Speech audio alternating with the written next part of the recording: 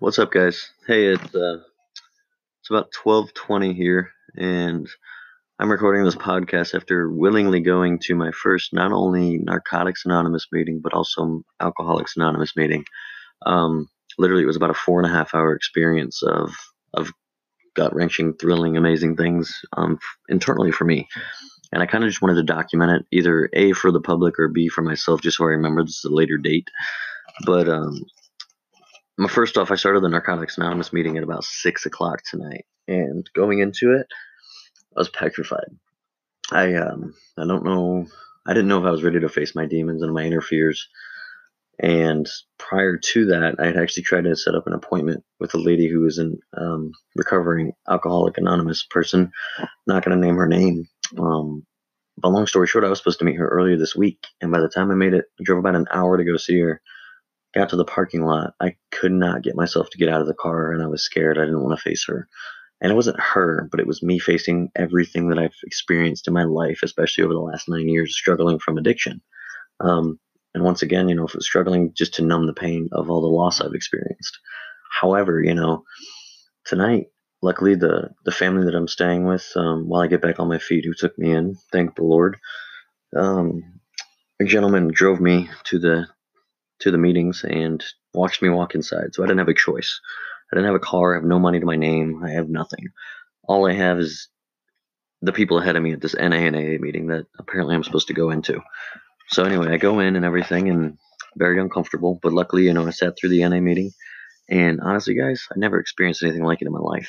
I was not judged. I was not humiliated. It was humility in itself what I was experiencing, but it was the most solidified I've ever felt, and excited that I've ever felt about the future and what it has in store for me, because I hit rock bottom 3 months ago, when I had the car accident, when I tried to take my life, and God didn't let me, thank God, and my mom, sister, and brother didn't either.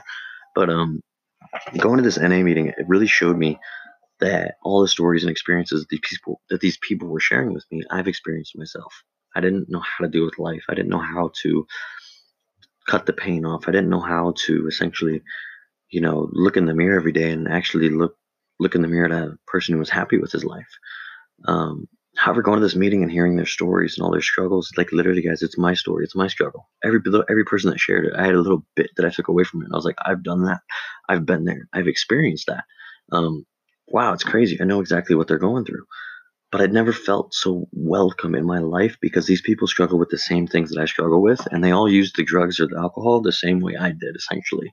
Um, was just to numb the pain, to get out of reality. And at the end of the day, guys, it's like, I not only can sit here and say I'm an addict and I'm an alcoholic and I'm a drug addict, but like, I'm just an abuser and I have a disease. You know what I mean? Whether it was to initially start numbing the pain to cope with life that's happened, um, or just, just to get high. Like, I didn't know how to live life happily.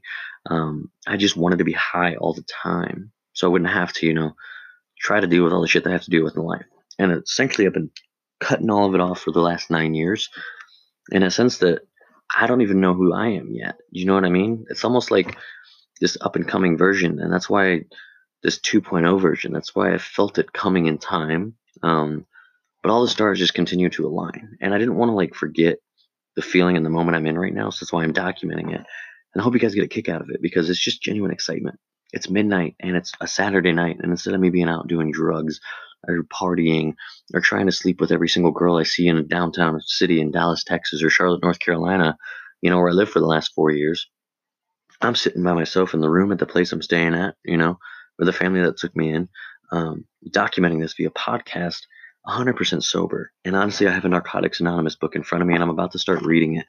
And literally, as I sit here, I'm looking at the first page, and it's talking about what the symbol of Narcotics Anonymous means, and the different entities and people that it brings with us, and essentially that freedom and universal program, and it's got yourself, God, society, and service all involved in it.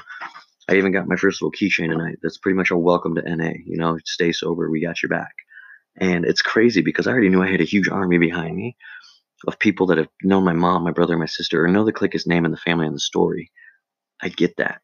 But like, my army just tripled in size based on these people that I have, that I can relate with via this book, that I can relate with via the struggles in life, that I can relate with needing or feeling the need to use. And it's crazy too because as I sit here, and even though it's a Saturday night, going on 12:30, I have zero desire right now to go do any cocaine. I have zero desire to to get high on anything other than life itself. And with that being said, I'm gonna go ahead and sign off because I think I said enough. And I love you guys.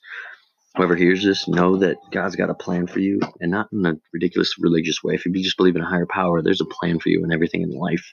And one piece of advice that I will share with you is, at some point, you got to quit, quit bullshitting, and you got to face your biggest fears. And this was mine, and I just faced it. So what are you gonna do to face yours? All right, we'll be in touch. Have a good night.